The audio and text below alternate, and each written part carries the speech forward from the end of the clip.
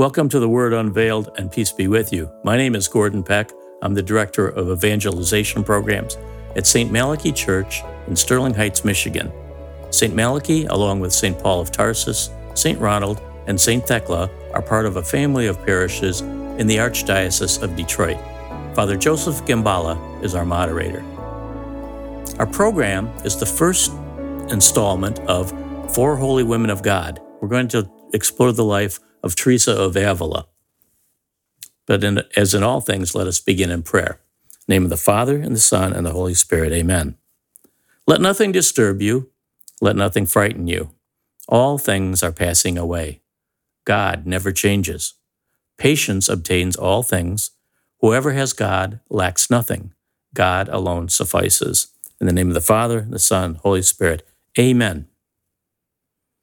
So the source material that we use to assemble this program is a 3-volume works on the life of St. Teresa of Avila, written by Father Kieran Kavanaugh and Father Otilio Rodriguez, who are Carmelites, and also her own autobiography, Life of St. Teresa of Avila, and other books and Carmelite websites and other websites for information. We also looked at the miniseries, the movie St. Teresa of Avila. This was produced in 2008, and it's 7 hours and 30 minutes long, and it's all in Spanish with subtitles, but you can obtain it from EWTN's Religious Catalog, the Catholic Company, Ignatius Press, and Amazon. So episode 1, St. Teresa of Avila. What you're looking at is not a painting from the past. This is a photograph in recent years of Avila in the central part of Spain. It's one of those few cities in Europe where the medieval walls are intact and the center city is preserved. There, if you look closely, you can see a highway and cars. This city has been the movie set for El Cid was filmed here, and another movie which name escapes me, but it had Cary Grant and Frank Sinatra, and they were dragging a big cannon in the time of Napoleon. But it's been a wonderful backdrop for a lot of movies. A little historical background. Avila is right there in the center of Spain. In 1474, King Ferdinand and Queen Isabella came to the throne.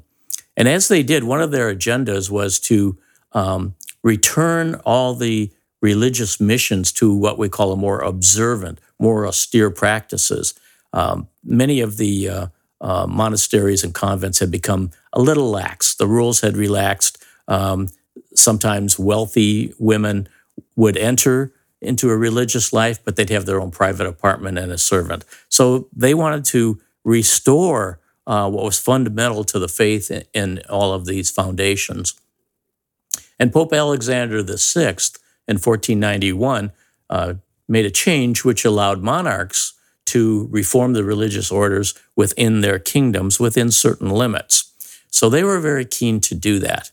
The other thing that was going on is that since the year 700, the Moors, or the Islamic people from Africa, had invaded Spain and had progressed all the way to the Pyrenees Mountains, which is the border with France. And it took almost 700 years to slowly push them back to Africa. And in 1492, a very important date as we know, the Moors were driven out of Granada, which was the last province that they controlled in southern Spain. About the same time, throughout Europe, there was the what we would call the Protestant Reformation, or maybe Revolution is a more accurate term, because they revolted from the church, broke away from the church, and leaders Zwingli, Luther, and Calvin were in Germany, Switzerland, and those areas primarily. And so they influenced a number of people in northern Germany and throughout Scandinavia, even as far as Iceland, to adopt Lutheranism. And then Calvin, who was in Geneva, converted lots of parts of Switzerland and the Netherlands and Scotland. There was another group, the Anglicans in Great Britain, or England and Wales, I should say, and that was not so much a religious formation as it was a political move so that King Henry could divorce his first wife. But in any event, all of these areas started to fall away from the church, and that caused King Philip II of Spain to become very concerned. He came after Ferdinand and Isabella, and he was very concerned about protecting the integrity of the faith in Spain. So he began to form what was called inquisitions. Its intention was to protect people from falling into error. And it's been greatly exaggerated in television and movies and other things. It was not the kind of despicable tirade against people that we sometimes see, but it did try to reestablish the tenets of the faith. Okay, let's talk about Teresa's background. Her grandfather was a Christianized Jew, and he was a merchant in Toledo. And Toledo was not far from Avila, right in the center of Spain. Her father's name was Alonso de Cepeda, and he moved from Toledo to Avila, and he married in 1505. But his wife died just 2 years later, and he remarried again 6 years after that in 1511. Teresa was born on March 25th, 1515, and her name, Teresa, is a Greek, Portuguese, and Spanish mixture, and it means to harvest. That's the meaning of her name. Now, she was raised in a very Catholic environment, she and her brothers, and at age 7, she and her brother Rodrigo, who was a little bit older than her, they decided that they were going to walk to the land of the Moors and have their heads cut off for Christ. So they had this sort of slightly misguided idea of what martyrdom was all about and how they would achieve that. Well, fortunately, their uncle saw them just outside the town walls, and he brought them home for dinner. We have this description of Teresa when she was young, and it's very interesting. We read, Teresa was medium in height and tended to be more plump than thin. Her unusual face could not be described as either round or aquiline. Her skin was white and her cheeks flesh-colored. Her forehead was broad, her eyebrows somewhat thick, their dark brown color having a reddish tinge. And her eyes were black, lively, and round, not very large, but well-placed and protruding a little. Her nose was small and the mouth medium in size and delicately shaped, and her chin was well proportioned. Her white teeth sparkled and were equal in size. Her hair was a shiny black and gently curled. In many ways an extrovert, she was cheerful and friendly, a happy conversationalist whom people found pleasing to hear as well as look at. Besides her talent as a writer, she was also gifted in the use of the needle and in household tasks. I have to chuckle at that last part because it's describing all her physical characteristics. Then it talks about her character. And then, according to the Times, it talks about, was she good with a needle and could she work in the house? Now, in 1528, her mother, Beatriz, died. So Teresa was about 17 at that time. And her affection for her cousins and one unnamed relative turned her mind to rather frivolous and sinful pursuits. In other words, she had a cousin or a girlfriend who got her into a little bit of trouble. Her early piety began to run cold as she took an interest in all things of chivalry and adventure. And we have to realize this is coming out of the Middle Ages. Also, there are foreign colonies. The New World has been discovered. So Mexico, Peru, all of South America, there's stories coming back to Spain at this time. So there's a lot of adventure in the air. Her father, to try to bring her back from becoming a little too worldly, sent her to school under the direction of the Augustinian nuns of Our Lady of Grace in Avila. But these nuns ran a school that prepared girls to become good wives. They taught them household skills, except for one nun, Doña Maria Viceno. She taught Teresa about prayer and contemplative life. And this nun began to mean more to Teresa than all her former friends. And she began to think about a vocation to a religious life. But then she became ill, and sickness forced her to return to the home of her father. She stayed for a while with her cousins and then with her uncle, Don Pedro de Cepeda, who lived as a hermit. And he was a holy man and had a collection of spiritual books which he shared with her and discussed with her. So after this, she made a firm decision to enter religious life. but she was reluctant to leave her father, who was now all alone. All the sons had grown up and gone off to the new world. So at the age of 20, she finally decided she had to follow her heart, and she stole away from her father's house, and she entered the Carmelite monastery of the Incarnation in Avila. Her father accepted her decision, regretfully, and he came to give her a generous dowry that obtained a private room for her in the monastery. And this is what was so strange about those monasteries. If you had money, you could have a private room. If you didn't, you would be in a dormitory.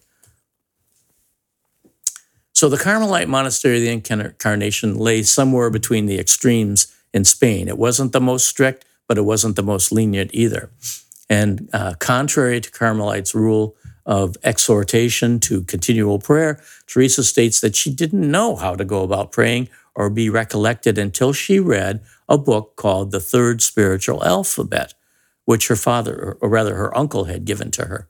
So after she read that, Teresa threw herself into the new life, and she made her profession 2 years later. So she was very serious about a religious life. However, once again, her health failed her, and her father unintentionally brought her home and took her to go see a quack who almost killed her. What he did to her, we don't know, but she remained an invalid, and she was paralyzed for nearly 3 years before the illness finally left her. So after that, she returned to the monastery, and she felt a protracted period of difficulty in prayer. Her greatest difficulty in prayer was that her mind would wander. She couldn't concentrate. She couldn't stay with it. And she feared going into the chapel because of this. And this lasted for 18 years, which seems incredible. But after 18 years, she one day happened to look at a crucifix on the wall. And that, plus the fact that she had reread St. Augustine's Confessions, gave her strong and efficacious feelings of compunction. That is, a sort of guilt for her sins, maybe an overly pronounced guilt. But for her, it drew her deeper into religious life. Some thought it was maybe exaggerated because she wasn't a sinful woman, but she saw it as a gift because it propelled her along. And compunction is the basic element running through her entire life and in all of her writings. Now let's go out of the monastery and go back to the context of the times. Spain had been one of the most tolerant places on earth prior to this time. Christians, Muslims, and Jews had all lived in close proximity, and sometimes in collaboration and cooperation. But with the rise of Protestantism that I mentioned earlier and the new religious ideas that were floating around Europe, the government of Spain under the king became very concerned about false teaching. So even before the Council of Trent was conducted, King Philip of Spain formed an Inquisition. And the Inquisition was headed by two Dominicans, a theologian named Melchior Cano, and the Archbishop of Seville and Supreme Inquisitor was Fernando Valdez. And Cano asserted that the practice of prayer to obtain virtue was ridiculous. So he was in a strange place. And he and others began to ban books that they thought were misleading people. Unfortunately, a lot of the books that he wanted to ban were among Teresa's favorites.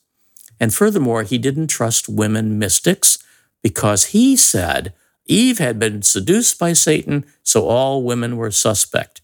So poor Teresa is laboring under a lot of difficulties here. She wanted to do right. She always wanted to do right. So she decided that her prayer life should be reviewed by spiritual advisors. And these priests that came to talk with her were a little bit skeptical of some of the messages she said she was starting to receive from God. So they cautioned her, but they continued to counsel her.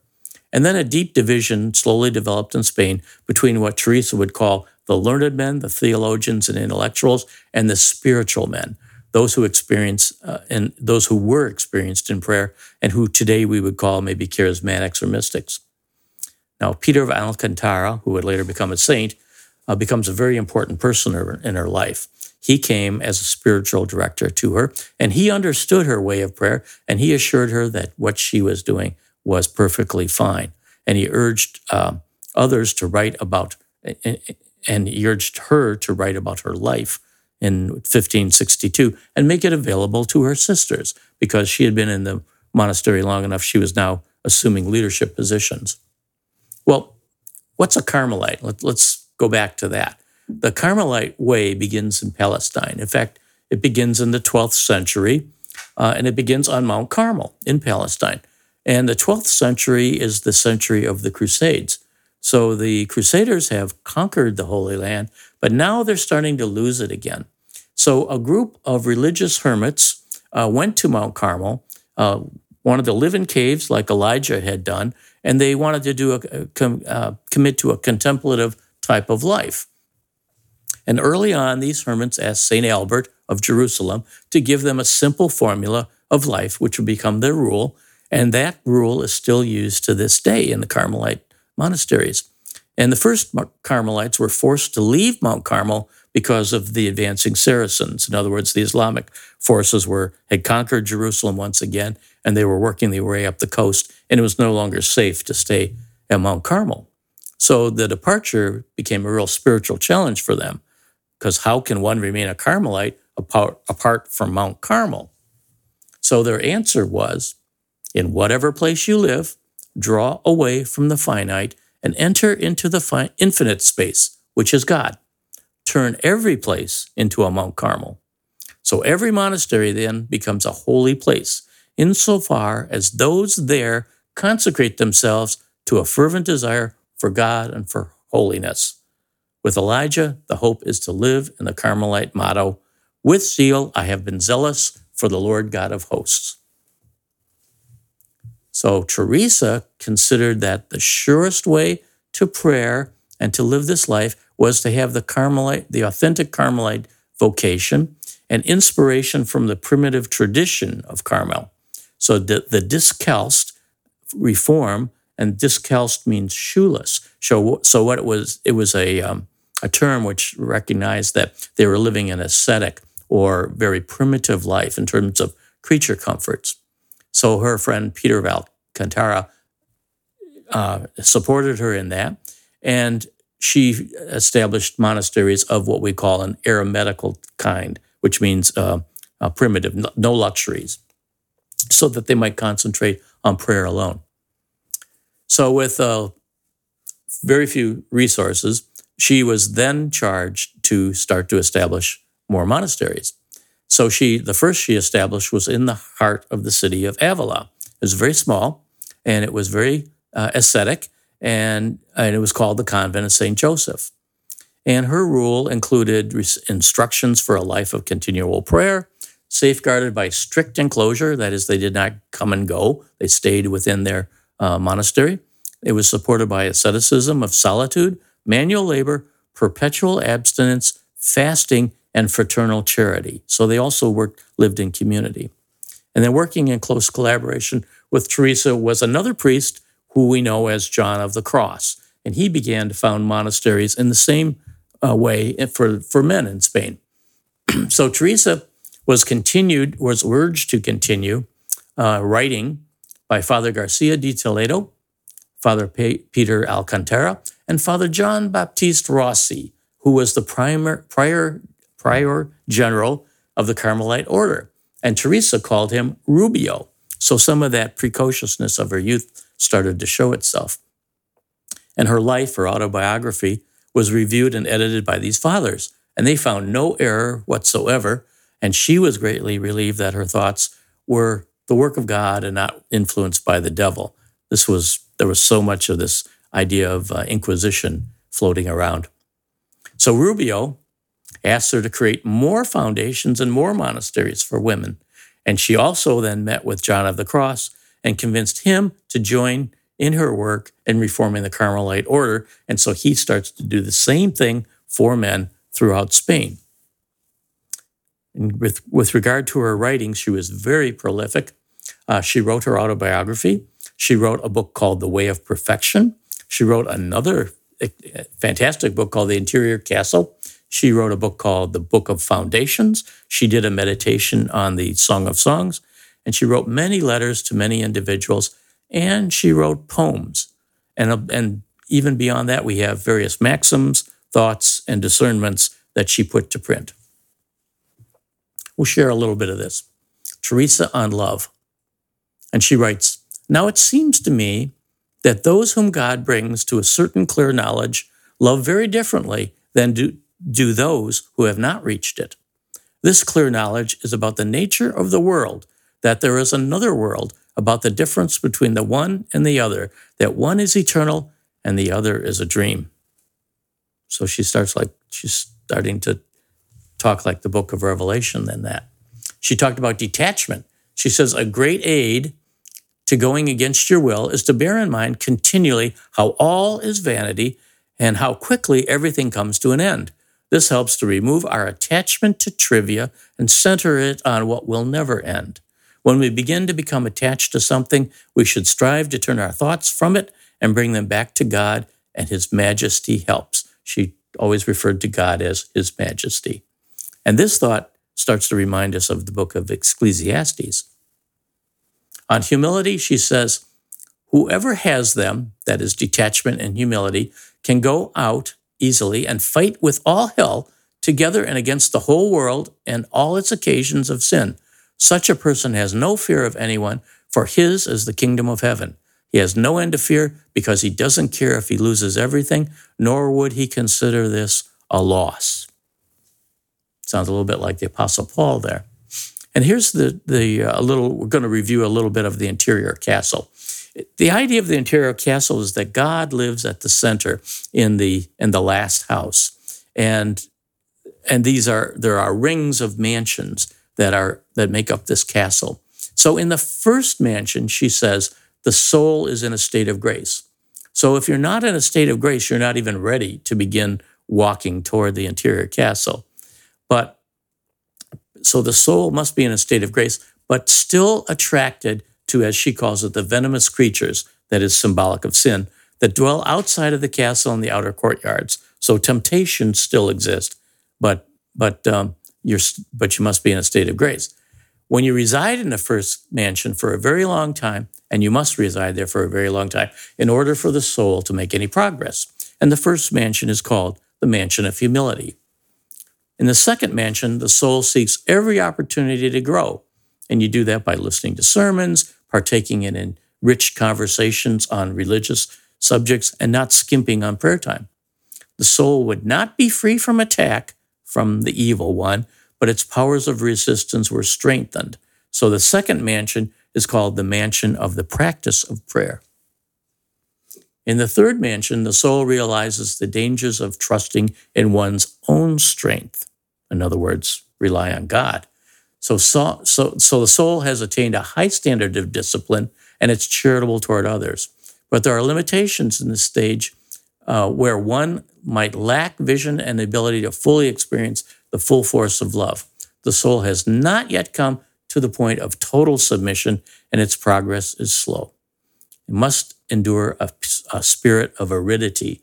And that's probably what Teresa endured for the 18 years. A period of aridity is when you pray and you don't feel a response. If it's a very dry period, you're not sure what's going on. So the third mansion is called the mansion of exemplary life. The fourth mansion is where the supernatural and the natural meet. And the soul no longer depends on its own efforts. The soul becomes totally dependent on God. Love comes from the true source of living water. Jesus promised the Samaritan woman at the well living water. Teresa is starting to allude to that here. And love breaks all bonds which had previously hindered it. That would be attachments to things that one needs to leave behind. Soul does not shrink from trials, so you're not afraid to go forward. No attachments to things of the world. And the soul can pass between the ordinary life and one of deep prayer and back again. And certainly she had to do that in the monastery because she would have a life of prayer, and then they would have to prepare meals, do wash, do maintenance, and then go back to prayer. So the fourth mansion is the mansion of the prayer of the quiet. The fifth mansion, the soul now enters a new magnitude of contemplation and prepares for the gift of God's presence. The faculties of the soul are asleep. It's short in duration, but while it lasts, the soul is completely possessed by God. and this is called the mansion of the prayer of union. The sixth mansion is where the soul and God are able to see each other for a long period of time. So when she's in her contemplation, she almost ceases to exist, and she's in a conversation with God. So as the soul would receive increasing favors, it would also receive more afflictions, such as bodily sickness, misrepresentation, backbiting, maybe criticism from others. There would be these little trials to see if you could be knocked off course. She calls this the mansion of the bride and the groom. And then in the seventh mansion, the transformation is made complete, and there is no higher state that can be reached. That is the side of heaven. It's in this mansion that the king dwells, and it may be called another heaven. So two lighted candles join to become one, falling rain becomes merged in the river, and the seventh mansion is called the mansion of spiritual marriage. So it's like the marriage supper of the Lamb. So here's some thoughts about prayer from her writings. She talks about silence and solitude help prayer. She says, "It is well to seek a greater solitude, so as to make room for the Lord and allow His Majesty to do His own work in us." So removing external hindrances is a prerequisite for prayer to succeed. And she quotes Jesus on that. She says, "When you pray, go into your room, shut the door, and pray to your Father who is in secret. And your Father who sees in secret will reward you." It's from Matthew's Gospel.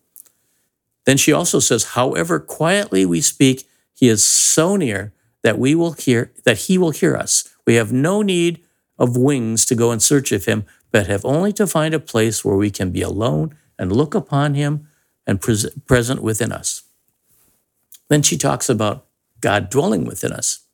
She says, once we've freed ourselves from external distractions, the next step is to understand that God dwells within us. This theme appears constantly in Teresa's writings. She understands that God dwells in the center of her soul as a king in his castle, hence her whole dissertation on the interior castle. And she says, "If I had understood, as I do now, that in this little palace of my soul dwelt so great a king, I would not have left him alone so often." So she says that those who can remain with God in their souls will journey far in a short time.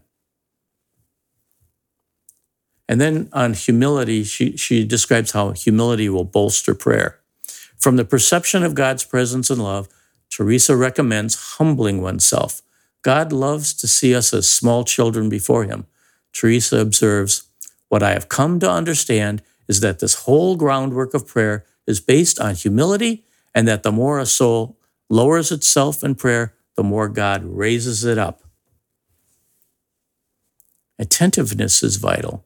She says, a prayer in which a person is not aware of whom he is speaking to, what he is asking, who it is who is asking, and of whom, I do not call prayer, however much the lips move. And then she says, this intellect is so wild that it doesn't seem to be anything else than a frantic madman no one can tie down. So she's talking about her earlier troubles when she could not concentrate during prayer. And then she says prayer is not thinking much. So she says prayer is not an intellectual analysis or philosophical investigation. For Teresa, the whole thing boils down to love.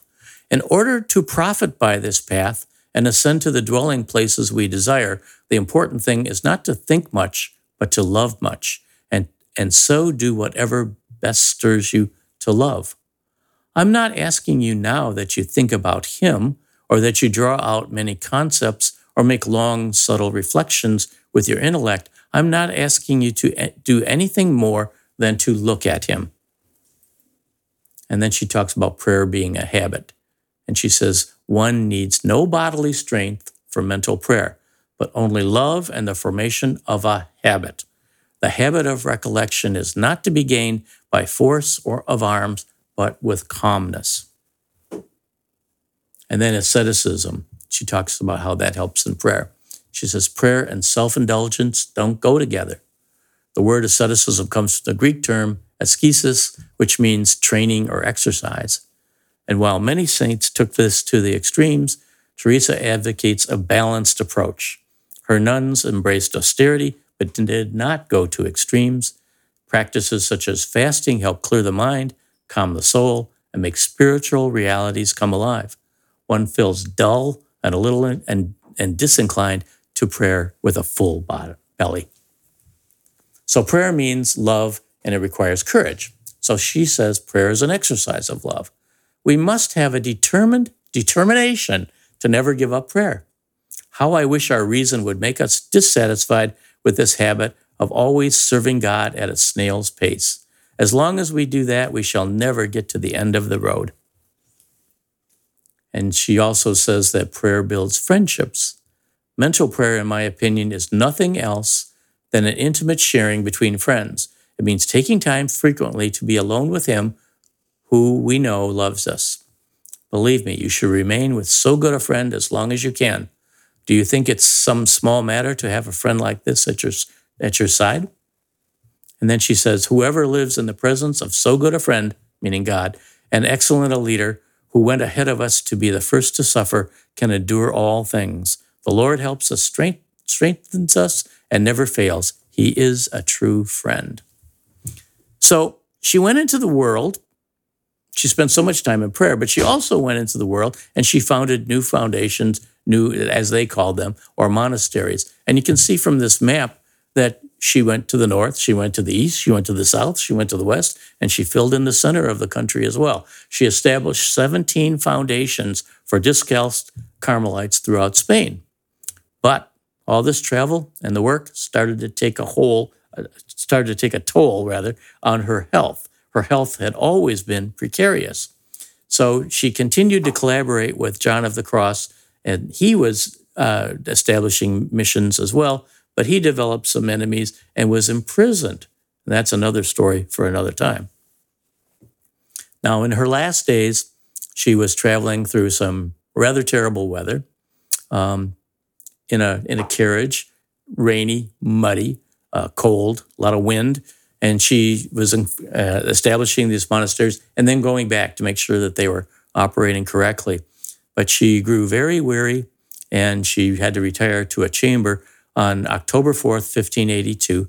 And she, in the arms of her beloved sisters, she died and breathed out these last words. She says, "O my Lord and my spouse, now the hour has arrived for us to go forth from this exile, and my soul rejoices in oneness with you over what I have so much desired." So in summary, when we look at her life, we realize she spent most of her life in a convent. She was never formally schooled. She was repelled at the thought of attaining public fame, and yet she did become famous all over Spain because of all the work that she did. And her works were also read far and wide, especially Life and the Interior Castle. She established new foundations throughout the country, and she wrote brilliant treatises for the edification of her fellow nuns, which were shared with others. And then reaching the very summit of personal sanctity through a life of prayer, humility, and charity was her goal, which she achieved. She, however, considered herself, and therefore her writings, to be of so little importance. Her audience was the sisters in her convents, but later becomes the whole world. She also wrote to those who might someday have the desire to penetrate either the outer or inner mansions. And she was uneducated, but the theology in her books was very, very accurate. And woven throughout her books were the themes of the importance of self-knowledge, detachment, and suffering. So St. Teresa of Avila, who is sometimes known as St. Teresa of Jesus, was born under the name of Teresa de Cepeda y Ahumada, and she was born March 28, 1515, in Avila, and died on October 4th, 1582, in Alba de Tormes in Spain. She was canonized in 1622, which was rather quick for a saint in those days. Her feast day was October 15th, or is October 15th. She is the patron saint of religious with illnesses. She's a great mystic and author. She is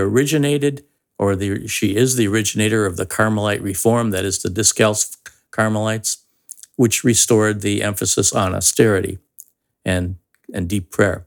She was elevated to be a doctor of the church in 1970 by Pope Paul VI, the first woman to ever be so honored.